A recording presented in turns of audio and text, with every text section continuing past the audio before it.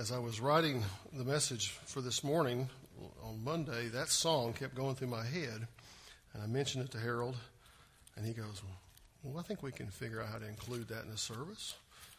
And I said, that'd be good. Well, up to this point, we have been working through the book of Habakkuk. Let me share with you, some of you think Habakkuk's very obscure. Last Sunday morning, we attended church with our daughter in Waco, and they just finished a series on Ecclesiastes. You talk about depressing. Amen. I said an amen on that one. But what an incredible story that was. And this is really, the more I've studied Habakkuk, the more I am struck by the similarities between their day and our day, which is one of the reasons it ended up in the schedule this morning when I was preparing for this year. But we've looked at how Habakkuk struggled with the wickedness of the world. He looked around the world and said, it's a mess. There's evil everywhere. The Chaldeans are coming to get us. This isn't good. The world seems to be going in the wrong direction. Sound familiar? The world seems to be going in the wrong direction. But God's going to use His will to accomplish His purpose. And ultimately, Habakkuk's story is about the overcomer. Because he says, these people are going to come. They're going to destroy. They're going to bring judgment from God.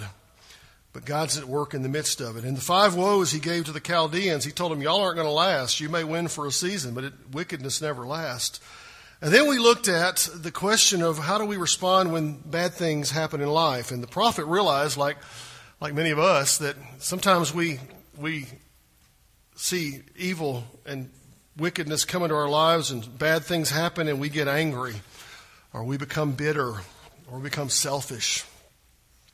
But he said, no, we're going to do something different. We're going to praise God. And what he did is we set up 2 weeks ago what we're going to look at today, which is this weird song. Ultimately, it's what's called a theophany. That's not a word you probably use very often. But a theophany is simply a moment when God breaks into our reality with the purpose of showing us something, revealing Himself to us, to guide us in some direction. And what God does in these passages is He reveals Himself to the prophet Habakkuk. And Habakkuk writes this song, this psalm. And they set it to a tune, and we don't have the tune any longer, but it would have been something very erratic, something very strange, something very mournful, because this is not a song of joy per se, because there's a lot of things going to happen before God brings them victory in the end. But He's at work in this situation. And what He reveals to the people of Israel, I think to us as well, is His goodness. So I want you to see 6 things from the song before we try to bring it into application for us and our lives today. The first thing I want you to notice is that God speaks into our darkness. Look at verses 3 and 4. God came from Teman, and the Holy One from Mount Paran, Selah. His splendor covered the heavens, and the earth was full of His praise. His brightness was like the light. Rays flashed from His hand, and there He veiled His power. Now, as the song opens, what he begins with is a reference to 2 places that are probably very obscure to most of us. We go, where's Teman? Or Teman? Where is Mount Paran? We kind of go, where? We don't understand that because we don't really know the Old Testament history like they did, because it was their history. These are places where God spoke to His people. He spoke into the lives of His people in the early days as they were becoming a nation. He says, I've got something for you. I'm bringing you out, and I'm going to take you somewhere, and you're going to be something. And remember, they had spent many years, they'd been called by God many years before when Abram heard the call. And they spent time in the Promised Land, and then finally they ended up down in Egypt. Y'all know that story, so we're not going to go into the details. But they ended up spending about 400 years in captivity, and then God brought them out. And when He got them to this place, Teman and Paran's another name for Mount Sinai, they meet with God, and they're moving from bondage to freedom. They're coming out of darkness to light. They're moving in the right direction. And if you remember the story in the Old Testament, Moses was up on the top of the mountain. You remember that story? And the people were down at the bottom. And at the top, there's lightning and flashes and clouds and smoke and all this stuff going on. This is a reference to what we have right here. The mountain was covered. The lights were flashing. The lightning was flashing. The presence of God appeared. Here he was a chosen people that they didn't fully understood what God was doing just yet. But in their darkness, God had come for them. Wow. He'd come to bring to them a people unto himself. He had chosen them. He initiated a relationship. He says, you're mine. And then he reminds them in verse 5 that God is the one who delivers from bondage. Look at verse 5. Before him went pestilence, and plague followed at his heels. Now, this is a very short reference to a very big event, and you're probably very familiar with it when I bring it to your attention. The prophet spoke of the miraculous work of God in bringing his people out of bondage. Do you remember what happened when they were down there? They were in bondage, and God's man came down to bring them and lead them out. And he brought with him, because of the hardness of heart of the Pharaoh, a series of 10 plagues. Y'all remember those? And again, and this is the reference, pestilence, plague. He's working through that to bring his people out. Make no mistake, God's the one who brought these plagues. God's the one who brought these progressively worse activities to the nation of Egypt so that he could be delivering his people. And he says, this is the length at which I go to deliver you. What he's trying to help the people in Habakkuk's day is understand is God has been working with us, working for us. He said, I'm not going to leave my people in the situation there. I'm not going to leave you in the situation you're in now. I'm going to move. Because when God delivers, what? It's always right, and it's also right on time. God left them for 400 years, and then he brought them out. The Egyptians had not listened to the man of God who said God's going to bring judgment, so they were placed at God's heels. They were subjected to him. How arrogant for us as a person to think we can stand against the plan of God. And yet many do. When God calls a person, a people, a nation, or even a church for deliverance, the proper answer is to what? Say, yes, God, we'll listen, we'll follow, we'll obey. But the people of God watched as God sent plague after plague after plague, and until he finally delivered his people out of Egypt and brought them toward the promised land. His heart was for people to know him. See, God delivers from bondage. Third, God provides a place for us. Look at verse 6 and 7. He stood. God stood and measured the earth. He looked and shook the nations. Then the eternal mountains were scattered. The everlasting hills sank low. His were the everlasting ways. I saw the tents of Cushan in affliction.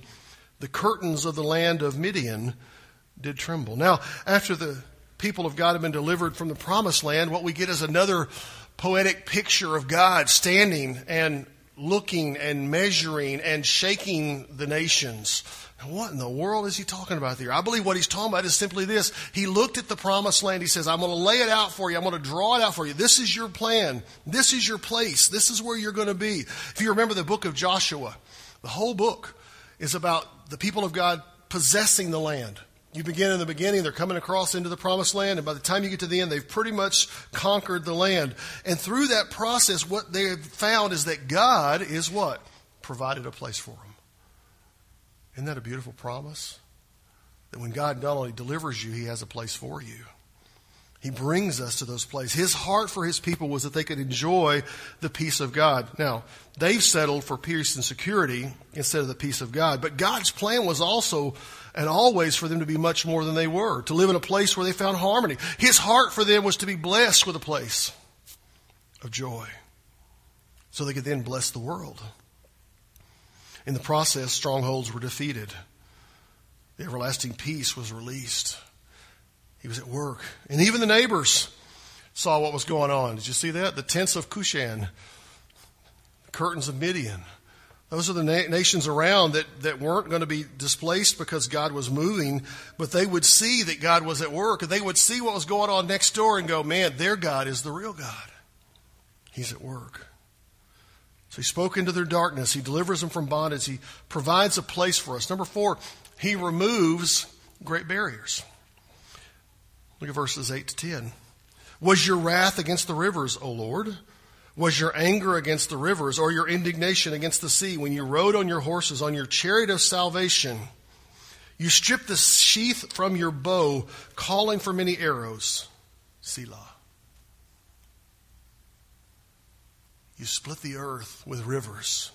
The mountains saw you and writhed. The raging waters swept on. The deep gave forth its voice. It lifted its hands on high. Now he brings to mind the moment when God removed the great barrier from in front of them. You're thinking, the Red Sea. You'd be close. It's not. That was part of his deliverance.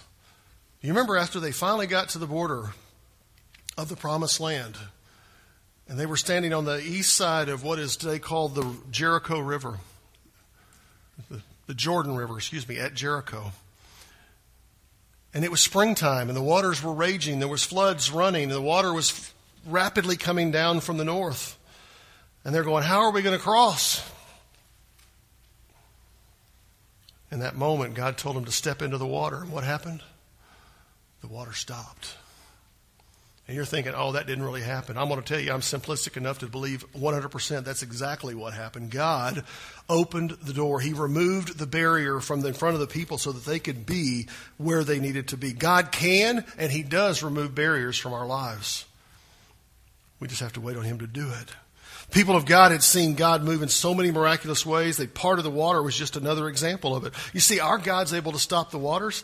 Our God's able to make the way straight. Our God is able to open prison doors. Our God is able to part the sea. Our God is able to turn the water into wine. And our God is able to move in ways that we could never even begin to explain. He'll remove the barriers in His time when we walk by faith. Number 5. He defends His people. Look at verse 11. Remember, Habakkuk is writing this song poetically, and he's using imagery to evoke memories that they, as a nation, would have had common in their minds. He says, the sun and moon stood still in their place at the light of your arrows as they sped at the flash of your glittering spear. You're going, wow, what's he talking about? This is a very particular and specific moment to which he's referring here.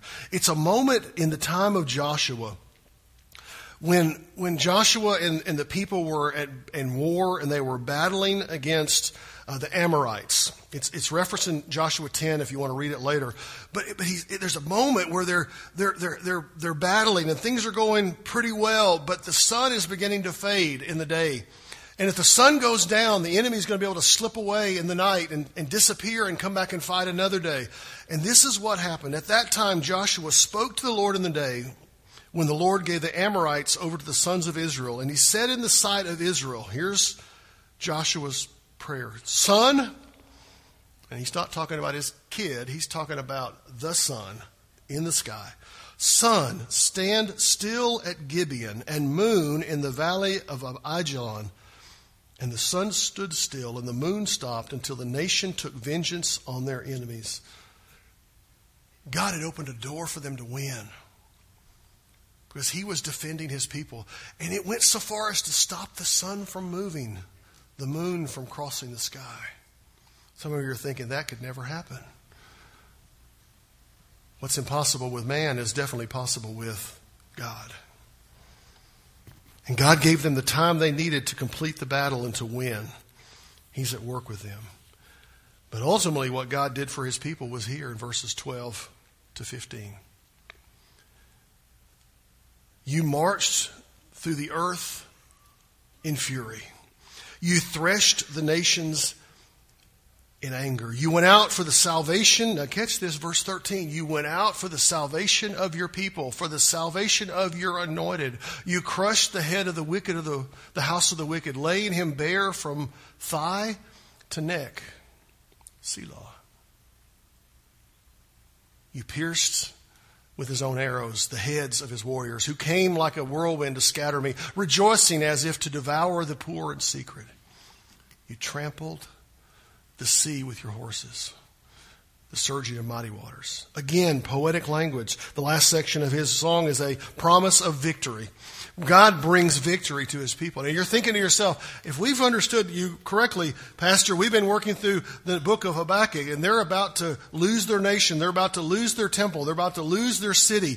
The walls are going to be pulled down. People are going to be killed. There are going to be people carried into captivity. And you're saying that's victory. Absolutely. because God was at work in it. What he's doing through that process is the ultimate victory. You're going, that doesn't sound like victory to me, but it is.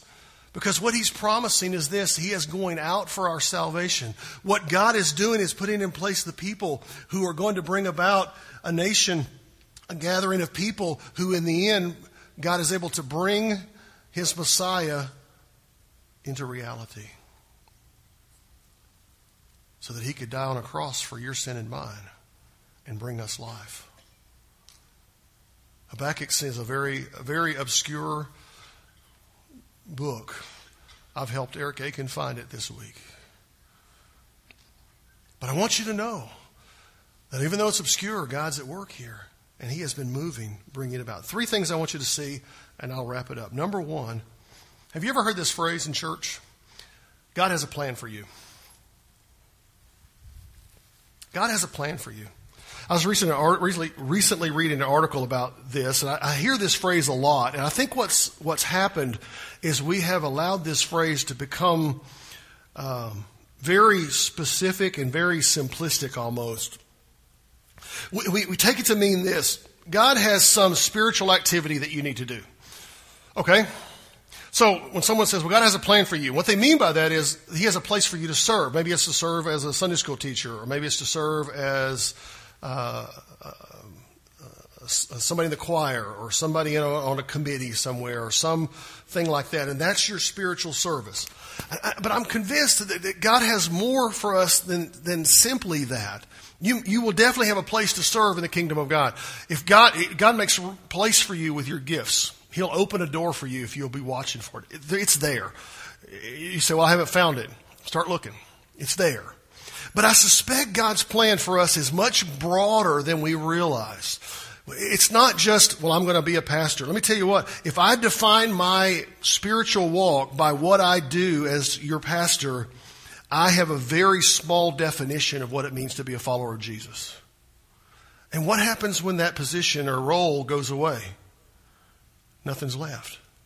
We cannot define ourselves by what we do in the kingdom. You with me? You say, well, I'm a deacon. What happens when you retire from being a deacon? Well, I'm nobody. No, you're not, because that's not your definition. That's not God's definition of who you are. Over in the writings of the prophet of Micah, maybe we'll go to Micah next year. I haven't got there yet. But he spoke about this very thing to a people struggling with their faithfulness. You know, this issue of being faithful to God is a common theme in the scriptures. It goes again and again and again. But Micah had this issue. He was talking to them about it. He said to the same people, by the way, to whom Habakkuk wrote. He said this, Micah 6:8, he has shown you, O mortal, what is good. And what does the Lord require of you? You ready? Here's God's plan. To act justly, and to love mercy, and to walk humbly with your God. That's a whole different definition than serving as some ministry leader, isn't it? I'm going to tell you what, that's a much more inclusive definition. Here, I believe we see a call from God to be more than a person who fills a role or a place of service. It's a person that we have to be. I'm convinced that who we are is way more important than what we do. How we live is more important than the areas in which we serve.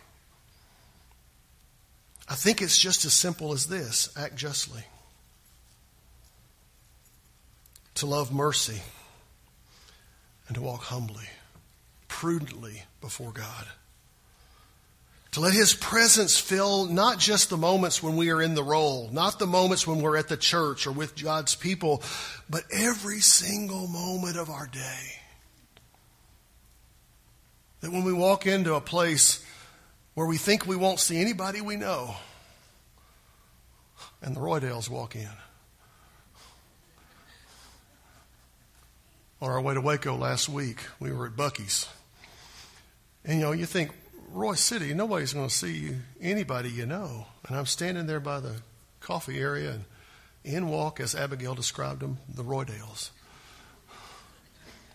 I guess she thought that was their last name. I don't know. And I jokingly said, man, we're trying to get away from church people, and here you are following us, But see, you never know when you're going to cross somebody who knows who you are. And listen, even more than that, you may encounter people who don't know who you are, but figure out that you're something in the kingdom of God. You know Christ, and the way you're living is not what it needs to be. Act justly, love mercy, walk modestly with God. To be not just with us in the spiritual moments, but with us at the job, with the family, as we do life, that we make the right choices. God has a plan for you to live justly, to act justly, to love mercy, to walk humbly. Number 2, God wants victory for you. You know that? Now, I don't want to sound like a televangelist this morning, but I'm going to tell you, God wants you to have victory in life. He doesn't want you to live a life of defeat. He doesn't want you to live a life of brokenness and torn up. God created you and me for fellowship and worship. He made us so we could walk with Him. You know, poor choices of humanity caused us to have broken fellowship with God. It leaves us covered with what? A stain of sin.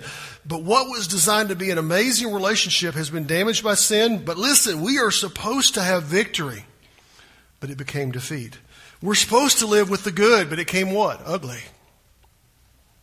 There is hope on the horizon because God has promised to the people of their day, to the people of our day, that the outcome of this season of life is going to be the coming of Messiah. Let me tell you what, they didn't know what was coming, and they didn't live to see it, but God promised that Messiah was coming after their captivity.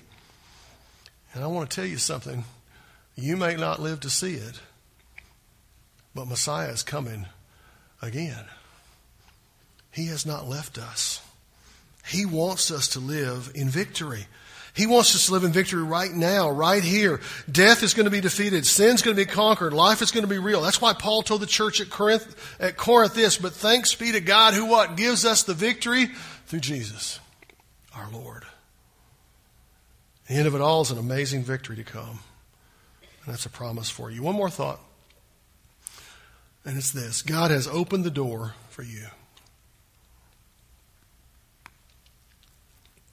You see, if you're here today and you have a relationship with Messiah Jesus, you think, okay, I've checked the box off. I got saved. I got baptized. I'm done. No, He's got doors that are going to open for you. He's got things for you to do. He's got a person for you to be in the world around. He's got something for you moving forward. What you need to do is discover what it is. Go figure it out and then go do it. The Scriptures tell us that if a man's gifts will open a door for service. I believe with all my heart that if you're a child of God, you have at least one spiritual gift. And that door will be open for you to exercise that gift somewhere. It may be something as simple as exhortation, encouraging each other. We talked about that last Wednesday night in our Bible study.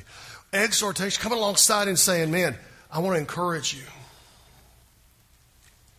Maybe it's a gift of prophetic word. You speak to somebody and say, hey, God has been speaking. He revealed to me that you've got this. You've got a place of this.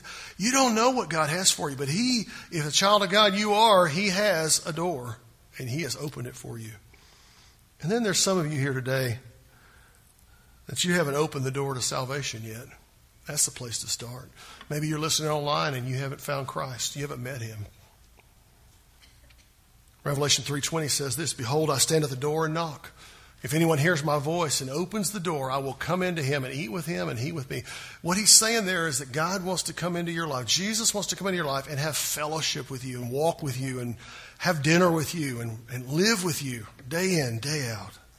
The God of the universe has made the way for you and me to escape the negative, destruction, worthless existence we have without God. He sent His Son to die on the cross, to be raised the third day, and then ascend to the Father, interceding for you. You know, if you're here today and you don't know Him, today's the day to do it. If you're here today and you go, I know Him, but I've been resisting Him and pushing Him off because I want to do my own thing, maybe today's the day you say, I want to surrender to Him and let Him lead. Maybe He's speaking in some other way to you. Would you say yes to Jesus? Father God, we thank You so much for the opportunity to be in Your house today, to gather for worship, to sing praises to Your name, to observe the ordinance of baptism, to just be blessed by being together with brothers and sisters. And Father, I pray right now as we go into this time of invitation, maybe there's someone who needs to come and pray at an altar. Maybe there's someone that needs to come and have someone pray for them. Lord, what an honor that would be for me to help them. But God, we want you to be free in these moments. We want you to be in the midst of it in Jesus' name.